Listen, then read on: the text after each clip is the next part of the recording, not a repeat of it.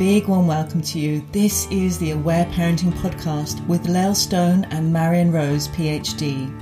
We have juicy conversations about things that matter in parenting and life. We're exploring all that Aware Parenting has to offer from many different angles, and we are so glad that you're here. Welcome to the Attachment and Tears podcast. Now, this is going to be another very juicy one. We love talking about these things. So I'd really love to start off again, giving reassurance that aware parenting is a form of attachment parenting. So it really, I think often when people find out about it, and particularly about the crying aspect, when it's about so much more than crying, but often that's the aspect that people pick up on, is that it's based on fundamentally listening to babies and children, understanding, meeting their needs, particularly for connection being like the foundational piece. But really, if you have a think about it, if you have a bestie or a partner, or someone who you really value and you love connecting with them, I imagine part of that is that you know that you can go to them, and if you're feeling upset, they will listen to your feelings. They will hear you. And I think it's really understanding that listening to feelings is a part of attachment. It's part of attachment behaviour. So we really want to put that in the beginning. And to really clarify again, and I think we both really like to clarify this with people, that it is never leaving your baby alone to cry, and it is never ignoring your baby's needs. If your baby's hungry, then feed, and if they need to be picked up, then you hold them, and if they need some closeness, then you put them on your body. Yes. And it's always meeting your baby's needs first, and then seeing if there is something else. Yes. And also understanding that in our culture, often what's seen as a need is that it's really where we love differentiating out these two, so that we can really tell the difference between the two. And how do you tell the difference between when it's a need and when they actually have feelings that they want to tell you about? So, and that's totally it. I think the thing is, what aware parenting is very much about is about being deeply attached and attuned to our baby, so that realizing that babies carry tensions and stresses, and that part of them coming back into balance is releasing those stresses and tensions. Yes. Which is really one of the few ways they can do that is through crying. Yes. We've also got laughter. Yes. And play, which we're going to talk about in another podcast. And tantrums when they get older. Oh yes, but tears are the body's natural way to reset itself. Yes. And I always like to really clarify, the science behind this is really quite interesting, of what happens when we leave babies to cry. They create high levels of stress hormone in their bodies, and even when they've stopped crying, that stress hormone stays really, really elevated. And often when people may have used, controlled crying or those kind of things to get their babies to sleep, their babies may sleep, but they may still be at a really high stress level, and often babies will go into disassociation and shut down, and again, lots of compassion for parents who may have done that. And, sleep is a whole other issue. We're going to have a whole podcast on that. And we all do what we need to do, sometimes through the bigger picture of what's happening in our families. Yes. But really, I guess what we talk about is there is a different chemical reaction in a baby, in any person, when they are held or when they have somebody with them offering them presence. When they cry, that stress hormone is actually released. Yes. And they come back into a state of homeostasis. They come back into that central balance. And again, we both talk about, what does that feel like for you when you're upset? Yes. And you really need to have a cry or talk about it, and someone distracts you or tries to shove something in your mouth, or just turns away, doesn't listen to you. It feels very hurtful, and it can also feel like you're being abandoned, and all those big things that come up, and those feelings don't go anywhere. They're still there with you. Yes, so we really want to say this is part of a really natural, inborn, inbuilt mechanism, which is part of the fight or flight mechanism. It's part of the repair of that. And I love you talk about the science. So there's another study that shows that tears, so they had university students, and they had one group that watched a sad movie, another group they had onions, and they measured the chemical composition of the tears. And so tears, when there's a sense of safety and being heard, those tears are actually releasing the stress hormones from our bodies. As long as, if it's a baby, we need to be holding our babies for them to know that they're safe and they're held, and that it's safe to have these feelings. Of course, when babies get older, to children, they don't always necessarily need to be held, but they do need an adult to be with them who is present in their bodies, who can trust that the crying is healing, and who really give them that deep sense that that feelings are our friends. You know, if because it's really remembering that they internalise how we respond to them. So how we respond to their feelings will be how they respond to their feelings. And again, I invite you to have we both invite you to have a lot of compassion around this, because again, this is so much part of a cultural thing, isn't it? Our culture is so incredibly uncomfortable with feelings. It's a culture of repression, isn't it? 100%. And I mean, I really talk about, obviously, my first part of my parenting journey, I didn't know any of this. So I really tried to stop tears all the time. I did a lot of distraction. What was your favourite? Do you have any favourite ones? I was very good at entertaining my children. I was like, oh, let's look at this. Or I was exhausted because I spent a lot of time trying to keep everybody happy. You can't keep everybody happy. Or I used to feed a lot. So I was a really excellent breastfeeder, and I could have fed everybody and anyone.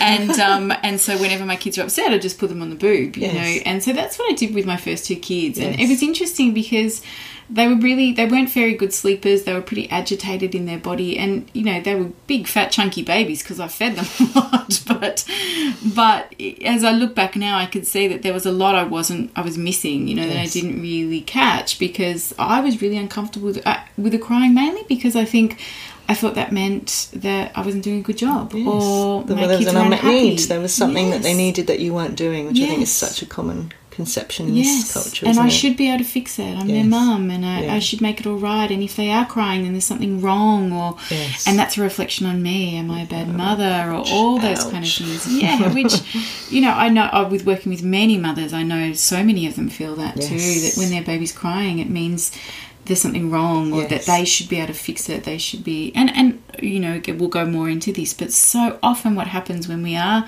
around a baby or a child crying, it taps us straight back into what that was like for us when we were little. So, you know, that deep need to stop the crying, or to shush the baby, or to rock them, or all that kind of stuff, you know, is so embedded in us, because it really does tap into those feelings of us if it's actually not okay to have feelings. Yes. Well, what we internalise, but also the little parts of us that often were left alone to cry, and so there can be that terror that shows up. I need to do anything to stop this because it's reminding me of my baby self and my unexpressed feelings. So that's a big part of the aware parenting journey. I don't know about you, but when I started it with my daughter, I was like, I'm going to listen to 100% of her feelings. She's going to never repress any, and she's going to... And very soon I know that was not going to be possible. And I really changed my expectations. And now I'm really happy, because I know that she has expressed a lot more feelings than I have, and she has a lot fewer. And my son as well, they have a lot fewer repression mechanisms than I do. And I really, again, I invite us to look at that bigger picture, that we are part, you know, we're a step in the ladder of the generations. And I don't think there is a way to be, I don't believe there is such a thing as being perfect as a parent.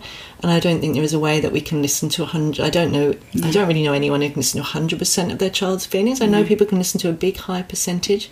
So I think it's really having that compassion and trust that we're part of this lineage, and our children will be more evolved than us, but, you know, really loving ourselves in what we have the capacity for, whilst also still being willing to keep increasing that capacity. I love what you say. I think you said it to me yesterday about you often say to people, imagine just being listened to once. Yes. Or I actually ask, have you ever, or as a child, were you ever listened to once where you had a big cry and someone could really be there with you all through the cry or the tantrum? They didn't try to stop you. They didn't think there was something wrong. They were just totally comfortable. And a lot of people say that they maybe never ever had that as a child. Some people I did that once on Facebook. I was shocked to see that some people said they still have never ever experienced, even once, So it's an amazing thing if you even once listen to your baby or child's feelings, let alone multiple times, isn't it? And I really like to clarify the reason why we're wanting to listen to the why feelings. on earth There would is we a want why. to? The why is because, well, on many levels. One, it again helps our bodies come back into balance. Yes. It's removing stress Yes. and all those big feelings of fears or, you know, whatever is sitting there. You know, it helps it come back into balance. And two, what it does imprints in our children that when they have feelings, it is okay to feel those feelings. Yes. And once we feel them, they will actually pass. Yes. And then you will be okay. feel Not that you more- aren't okay when you feel have more feelings. comfortable. You feel, yes, you feel good when that is moved on. And I think that's one of the big things, a massive piece for me with the word parenting is the why we do this is to Yes. help our children also understand when we are talking about imprinting that we are there for them no matter where they are sitting in the big paradigm of who they are in their being. Whatever they feel. Yes, whether they're angry, sad, jealous, whether they're passionate, excited, you know, wherever they're feeling, we accept all of that part of them. Whereas when, you know, well, for me, and I know probably for you, Marianne, Yes. how we grew up is that the imprint was very much like you need to be good all the time. So for a lot of Which us, usually means quiet. yes, not totally. upset. That's it. For a lot of us growing up, when we had feelings, we were told to stop it. We were sent to our rooms. Some people were even smacked.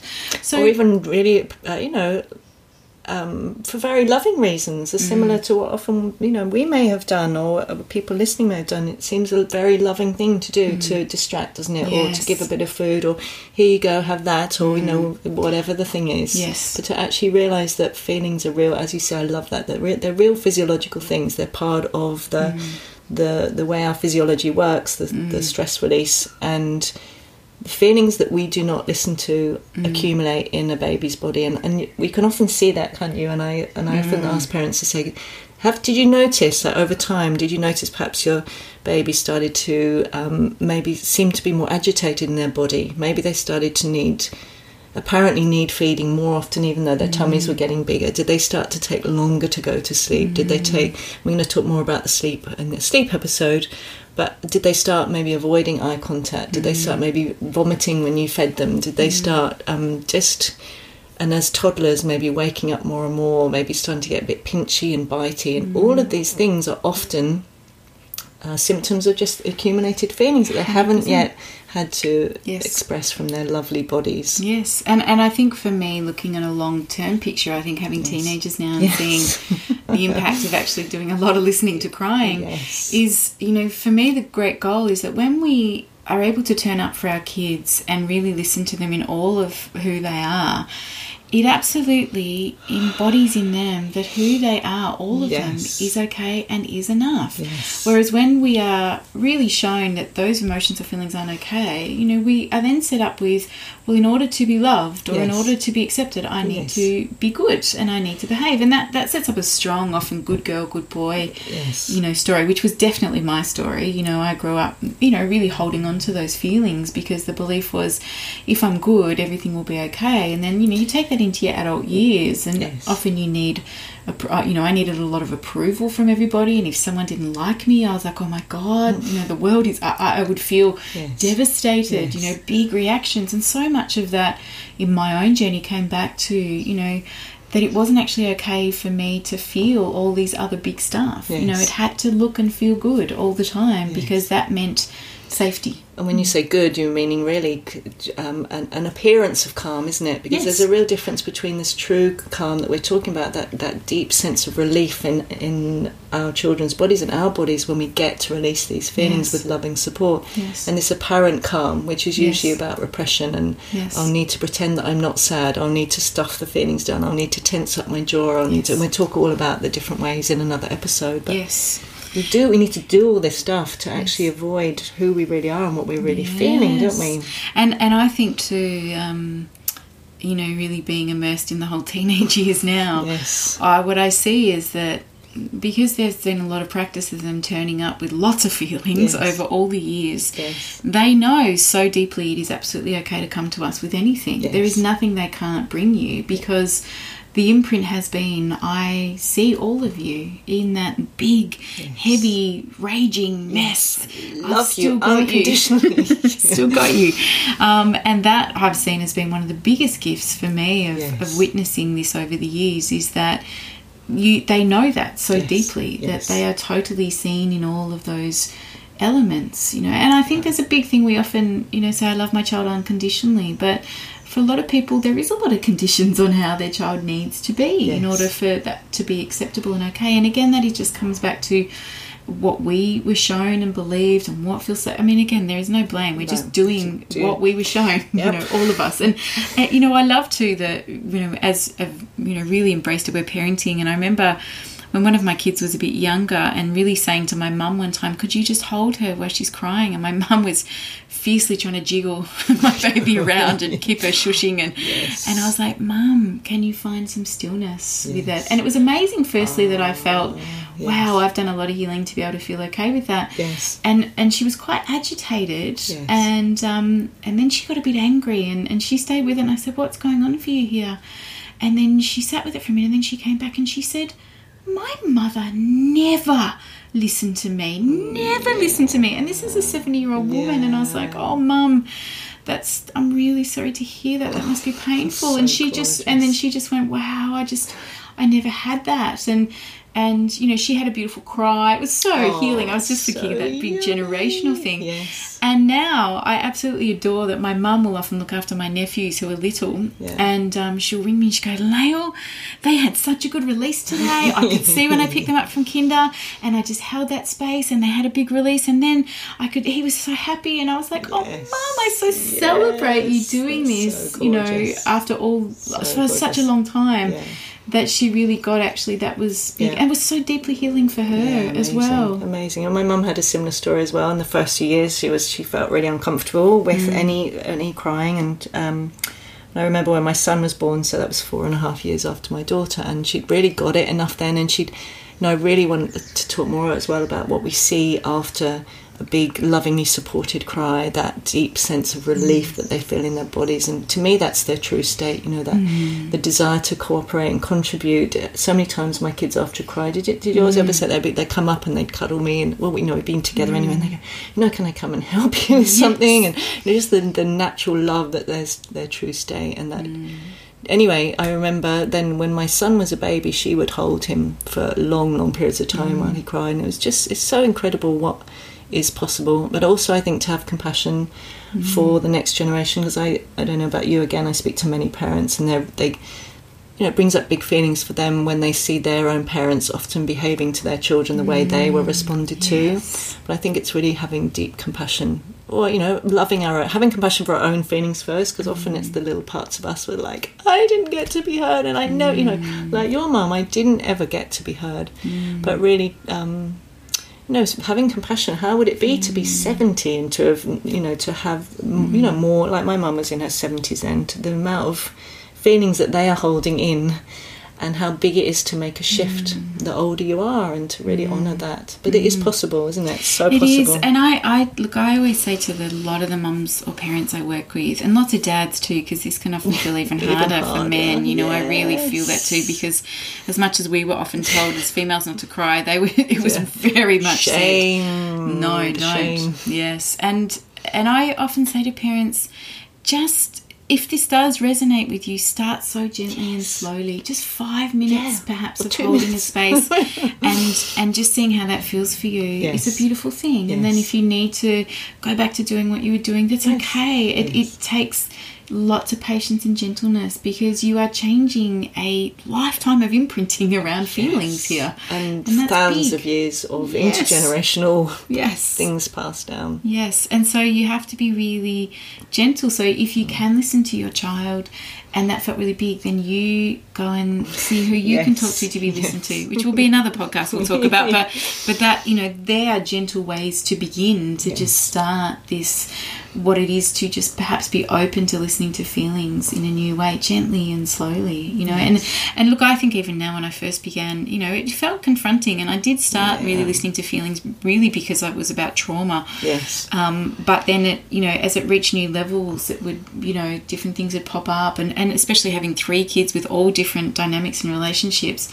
Wow, you know, some of the triggers and oh man, there was lots of big stuff, you know, where it was really big and huge. But I mean, I even joke, I remember in the early days of doing this, my husband would look at me and he'd go, "Are you sure this is going to work? Like, is this going to be all right? Like, what's going to happen to our kids?" Because we didn't really have any other benchmark, you know, of anyone I knew that was really doing this. I remember roping my best mate and saying, "Can you read this book? Because I need someone to talk to about it." Yes. And she started doing it too. But then, and, you know, we both have stories to share on this. Over the years of doing this, you know, I think for me, one of those really pivotal moments where I was like, oh my goodness, this is incredible, is my youngest daughter was probably about 5 at the time, and my middle one was about 9, and I could see my 5-year-old had a lot of feelings going on, so she was really agitated, and she was really needed to have a release, but I had to go to work, and I was like, and I think I even may have said to her, "Can you just hold on to those feelings for a bit?" She's looking at me like, "Are you crazy?"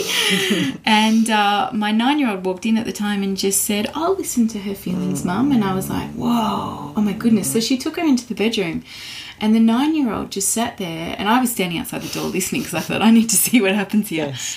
And the 5-year-old was having a cry and talking about what was upsetting her and just, you know, really letting it out. And I'm listening to my 9-year-old going, "I hear you, and it's okay, and I'm with you," and all these beautiful things. And I'm thinking, wow. And after about 10 minutes, they just moved into giggling and laughing. And then when they came out, I said to my older daughter, "You know, how was that for you listening?" And she just said, "Well, Mum, I just did to her what you do to me.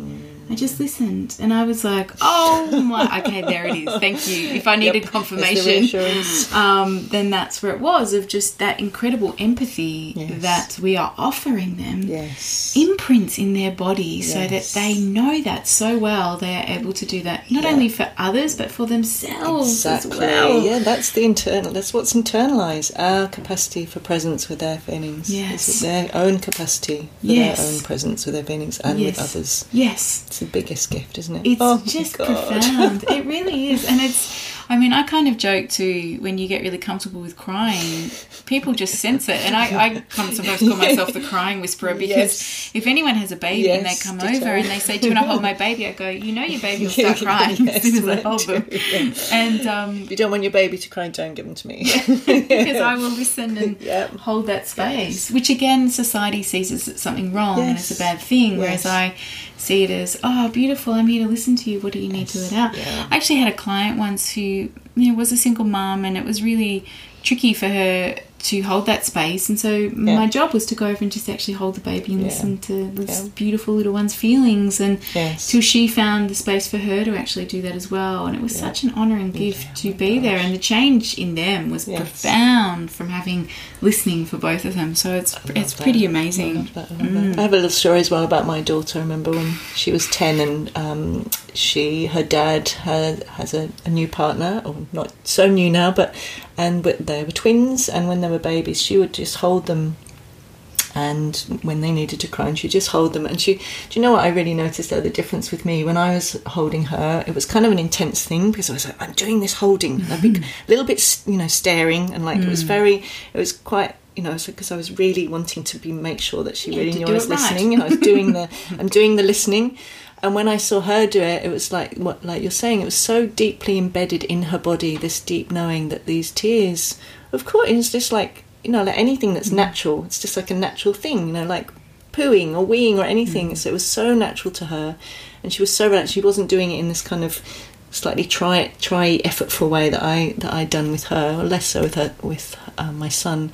And it was so interesting to see so many times she'd be doing that, and an adult would come over and they'd be like, thinking that she didn't know how to stop the babies from crying, so they'd come and take them away from her. And even when she was 4.5 and Sunny was born, of course we were right there with her, but she would hold him and he would cry and she'd be so comfortable. And of course we were there with them both. But so gorgeous to be so deeply comfortable with feelings in the body.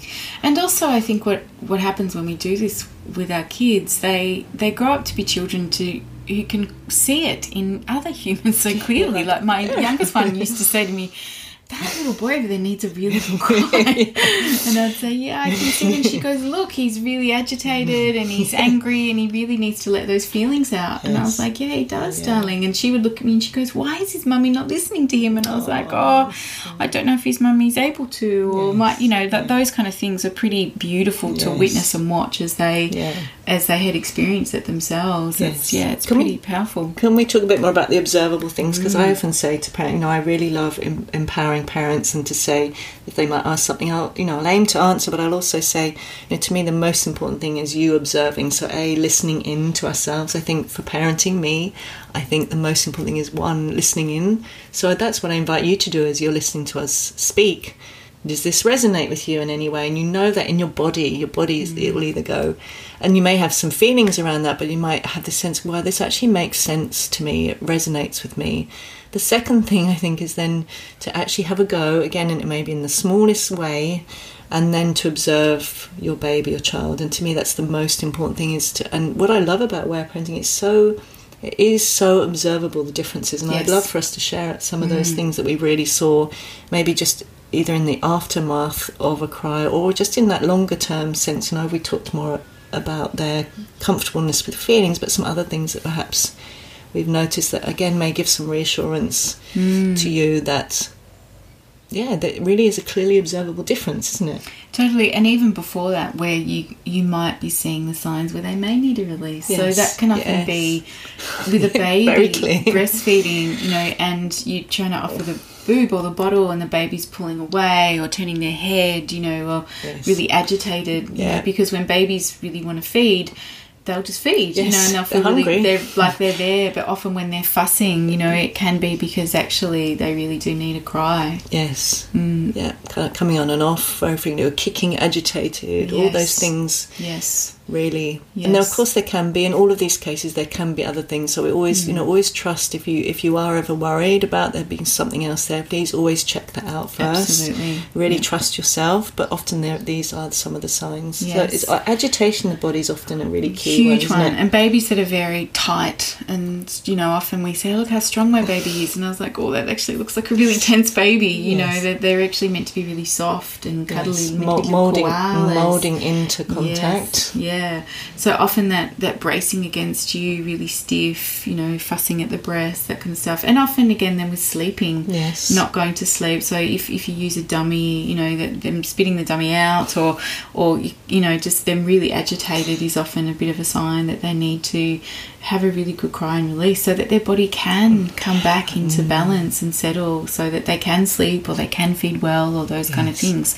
And I see it as completely normal for a baby really to have a big cry once or twice a day, even more sometimes, depending multiple. On before every sleep it can be. But I'd love to bring that in. Do you want to say more about, because it depends on their experience, isn't it? The birth that they've had, how we are, lots of things. Absolutely. I think especially if there's been intervention, forceps or vacuum extraction, cesarean, any form of separation, not having that skin on skin, if the baby's been in the NICU at all. There's many elements where there has been separation and perhaps that, or there's been force on the body. One of the things I think we both love is cranial sacral therapy as well. We're both big fans of that, especially for babies or and mamas, and in pregnancy, had lots of that to do. Yes. I deeply love osteopaths, and that can also be something that I've, with a lot of clients I've worked with, if their babies are really agitated and unsettled, I'm like, go get some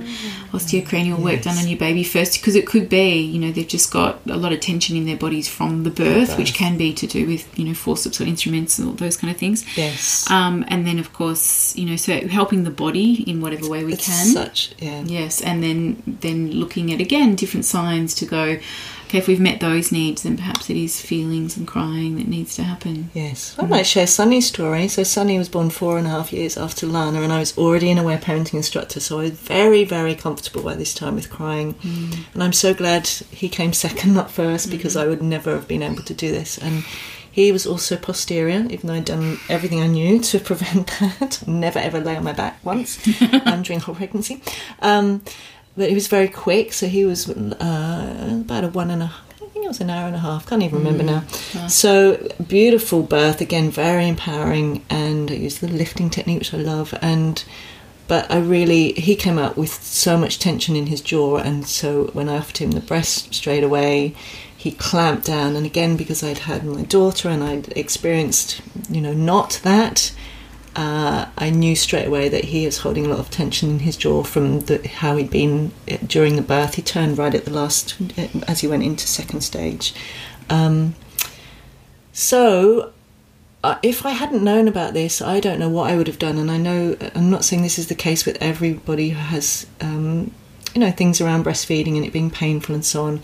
But he clamped on so hard, and I knew that, so we did craniosacral with him right from, day dot, his first day.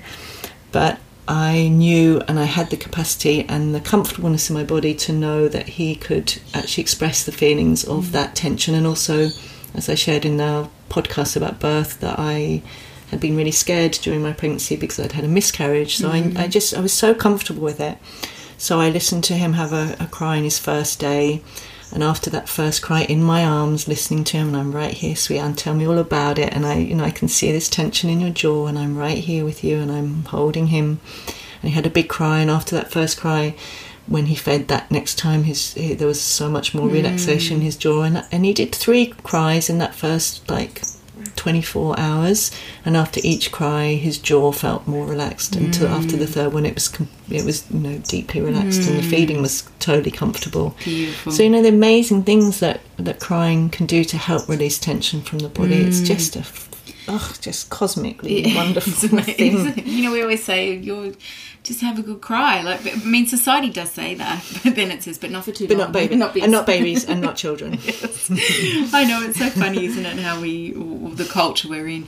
And I think, that's a beautiful segue, in what you were saying around what difference you saw in Sunny is the differences that you may observe in your little ones when they do have a good cry. So sleep is a big one. Often babies who don't sleep well, when they've had a good cry, will often be able to move into a deep sleep. And arms above the head still, even newborns often do that, but often as tension accumulates they get more and more tense in their sleep. It doesn't need to be like that. And the other big one is eye contact. Is really big. Of babies that do have a lot of tension or are feeling agitated will often not make eye contact with you, yet after a big cry they'll just stare deeply into your eyes. It's pretty profound. It's so lovely. I would love to share what I always say to parents around that is, have you ever been trying to avoid crying and the feelings are so close to the surface, and maybe a friend comes up to you and puts that someone you really trust, and they put their hand on you and they say, well, actually, what's going on, sweetheart? And they go to look in your eyes, and the minute you look in their eyes, you cannot possibly hold in those feelings anymore. And to me, that's why I see that they're doing that. And because often parents have that thing, maybe they don't like me or they don't, but actually to me it's because when they see the love in your eyes, they cannot help but actually let those feelings out. So that I really love sharing that, because I think it's really helpful to remember. Totally. And often parents will say, if I look them in the eyes and I say I'm here and I love you, then the crying intensifies. And again, if we think to our own experience, if someone's there and you're telling them your feelings, and then you actually see they're nodding and they're saying yes, and like Lael is doing right now, and of course I'm going to go in and feel the feelings deeper, because there's that emotional safety, there's that container, there's presence. And we often need the presence with babies. They absolutely need the presence of another, but even as adults often we actually do need the presence of another person being with us to signal to us that actually there is this energetic nervous system. Our nervous systems get that sense it is safe to cry, it's safe to let it out. 100%. And I love that word. For me, it's the emotional safety. Yes. That we all need emotional safety to be vulnerable, to let out what we're feeling. That's what's so important. And I think this is where, for me, where parenting brings it to the deepest level of attachment and connection. Because, we can have attachment by skin on skin and co-sleeping or breastfeeding, all that kind of stuff. But we love all of those. Oh, yeah, totally. We are all those kind of things, yes. That is beautiful attachment. And then there's another element to that attachment, which is also the listening and the accepting of the feelings as well. And I think again, just really culturally, we don't do that because we've been brought up in a society that says it's bad, you know. Yes. And then again, the next layer from that is that often it wasn't done to us when we were little, so it feels, you know, could bring up our own feelings. So it's big. It's really So big. big. It's, you know, just listening to your baby cry is a really big thing. Massive thing. Do you know, again, what I love is, because again, I think some people tend to think aware parenting is anti-breastfeeding, and again, my experience is, you know, what you're sharing about babies when they're agitated tend to do those kinds of things, and they might be, often we'll feel less connected. Did you experience that? Whereas when they're regularly crying, or if they have a big cry and then they feed, what my experience is, and from working with many parents, is then actually the breastfeeding or the bottle feeding, whatever type of feeding you're doing, becomes more wonderful, more connected, because the baby's actually deeply present in their bodies. They're not feeling agitated, they're feeling calm and relaxed, so they can feed calmly, they can gaze in our eyes, and there's that sense of, we feel that connection. Whereas sometimes if they're actually feeding to repressed feelings, we don't feel that connected to them. It can feel a little bit more what's the word, kind of like just kind of not neutral, but, you know, it doesn't feel so connected to us or to them. So to me, actually listening to their feelings helps make all those other things even more wonderful. The closeness feels even more wonderful, because they are, when they feel relaxed in their bodies, because they have less accumulated feelings, they'll still have some. The more relaxed they feel, the more present they are in their bodies, and the more we can feel that presence. And that presence means, and so in terms of some of those observables, and what I noticed in my kids, and particularly, again, my son, more than my daughter, because I listened to more, and I was more comfortable with this quality of presence, this openness to having new experience, this deep quality of awareness of where they would, you know, when they learned to walk, or where they walked, and the touch that they had, and, you know, that deep care. And I think we have this cultural belief that children are inherently kind of agitated and antsy, and they knock into things and they hit and bite and they're agitated. But to me, that is simply a cultural byproduct of accumulated feelings, and that a baby in a child's true state is deep presence and awareness, deep connection, deep connection. And that, you know, like often young babies have that, and they look in our eyes and they're calling forth, aren't they? You know, who is here? Who will be here with me? And to me, the more we can listen to a higher percentage of their feelings, and again, probably not all of them, the more they stay connected with that presence, the more they can look in our eyes and be here and be present. And, you know, as you're talking, I'm just listening to you going, oh, yes, it's so beautiful when you experience that. And I think there are hours and hours and hours I've done listening, you know, to my kids, and even my nieces and nephews. I've done lots of crying and listening to all that kind of stuff. It just, with every cell of my body and being, I just know feelings are just feelings, and they can be felt and moved. And there's not one part of me that feels that this is not, this is bad. And it just is, it's, I don't know, it's hard to put into words sometimes, but it makes you so comfortable of being able to be present with people of wherever they are, because you know it's all okay. Like that, it just is, you are where you are, and that's okay, and I'm here to see you, and it just feel it, and it will move. And that the gift it has given me as a person, like I'm just thinking, you know, we do this for our children so that they can become aware, present beings in the world, right? I mean, we're really doing this to help. I mean, every single parent comes in and says, I want my child to be, you know, the best that they can be in whoever they are, right? That's all of our intentions. And we all go about it in the way that we know how, the best way we know how. And, of course, that's what our intention is and why we're doing this. But the gifts it has given me in my own healing, or just my own being, is profound. Like, I can't... It's one of my friends who started Aware Parenting. She's like, oh my God, Aware Parenting is my religion. I was like, oh no, don't say that. It'll get even more weird out there. Because, you know, it's and absolutely honouring. This is not for everybody. You know, both Marion, if it doesn't resonate with you, please see what does resonate with you. It's the most important thing, not to should yourself. I should do this, or I should believe in it. If it doesn't resonate, there will be something else that does. 100%. And that's, I mean, we are both deeply passionate about that, of just that this is, if this resonates, then beautiful, and if it doesn't, it's absolutely okay. You know, we are all doing our own journeys with the stories we've had, and there's no right or wrong within this. So we take the pieces that resonate, you know, with us. And I think that's, you know, again, we come from different lives and different ways of being, but we come back to the same place every time, which is that deep connection and love and listening is the answer, you know. And it's so simple, isn't it? It actually is, but it's so not. not. In some ways, out of parenting, like, Yes. okay, if I don't know what to do, I'm just going to actually Listen. be present with myself in my body and be present with them. Yes. And to reassure people too who haven't really done listening, it does not mean that you are then going to have 10, 11, 12-year-olds that completely have massive meltdowns when they don't get their way, or, No, you it's know, the opposite. It is absolutely the opposite. You know, a lot of people say, if I just sit there and listen to all the big feelings, does that mean that, you know, they're going to try and do that every time they want something? And I'd absolutely say it's the complete reverse, because when a child's so been deeply held, they're so in touch with their own feelings and emotions. Yes. As they get past the age of 7 or 8, or even it can be earlier than that, when they have that cognitive ability in their brains to actually then articulate what they're feeling, Yes. their ability to express how they feel is phenomenal. So Yeah. their emotional understanding, vocabulary, Yeah. emotional intelligence is next level, you know. And so, I mean, that has blown me away the most, of raising these kids who are so emotionally, I just kind of go, oh, like they just call me out on stuff all the time, and I'm like, oh my God, I've just trained you guys so well. No, I have not trained them.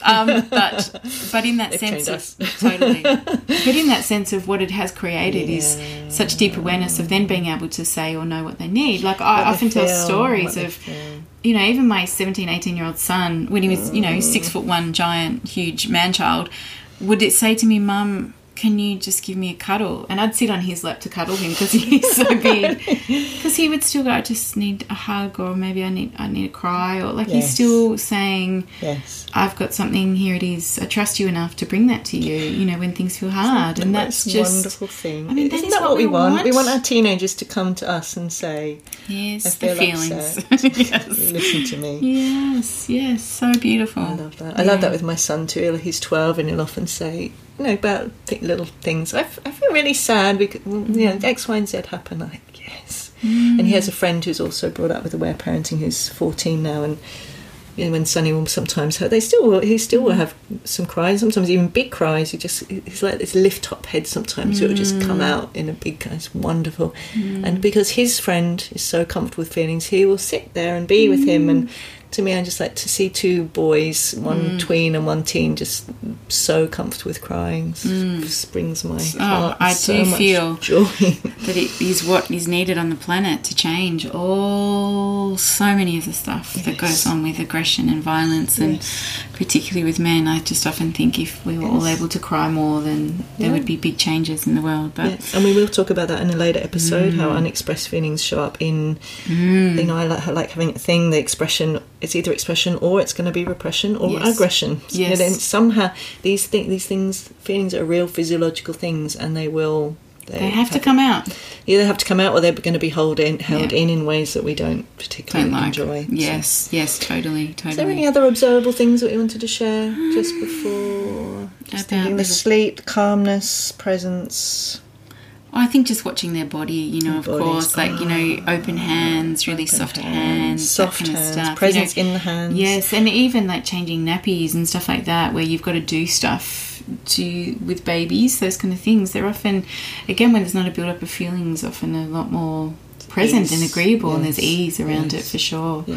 Yeah. I always remember with my daughter when she was, you know, even 6, 7, 8, I really saw this open chest that she had, and this complete lack of armouring, and I would look at her so often, and I'd actually almost never seen anybody with that lack of armouring around the heart that so many of us have learnt to tense up our bodies to repress feelings. Yes.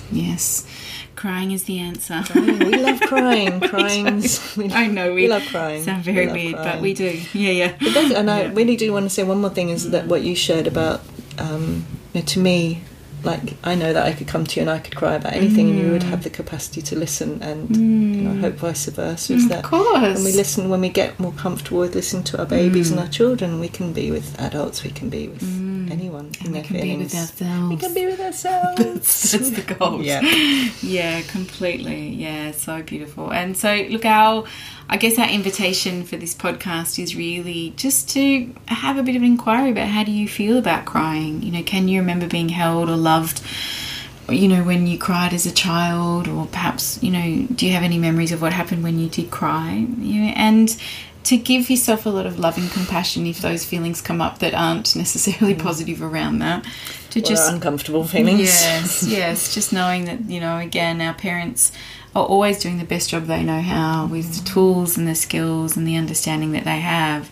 And I guess what we offer within that is if stuff does come up for you, then there's lots of beautiful work you can do to heal those parts, which will lead me to the next bit about some great courses you can do. But really that is, it's all so open to being healed, and then it's a powerful thing. Never too late.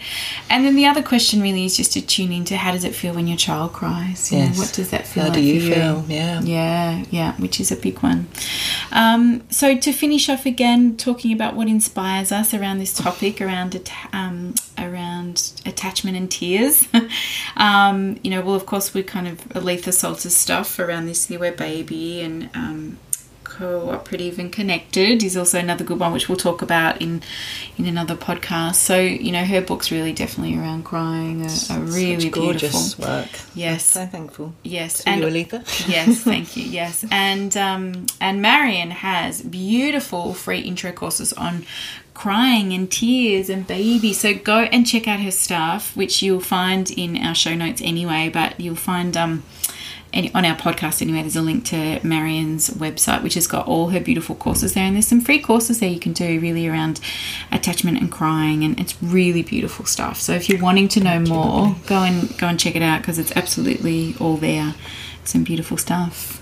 Thank you, lovely. And on your website, you have things, articles. I don't have articles on my site, but I Leah's amazing. Anyway, go and look at what she does. Just great sessions. Look, we both do one-on-one sessions with people around that. Anyway, I do sessions with people who have babies, and definitely, I do a lot of work with people that have had birth trauma and how that looks and stuff like that. I do that in person or online, or that kind of stuff. So we both do lots of listening, don't we? We do love listening. Yeah. So thank you for being here again, listening to our attachment and tears. We hope it's brought you something, beautiful to contemplate or to feel into around your parenting journey.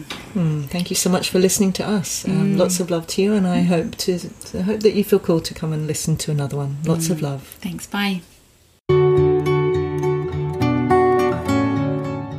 Thanks for joining us on the Aware Parenting Journey. Please follow us on Facebook and Instagram at the Aware Parenting Podcast. You can find more about Lael at www.laelstone.com.au or find Marion at www.marionrose.net. We wish you much compassion and grace on your parenting journey.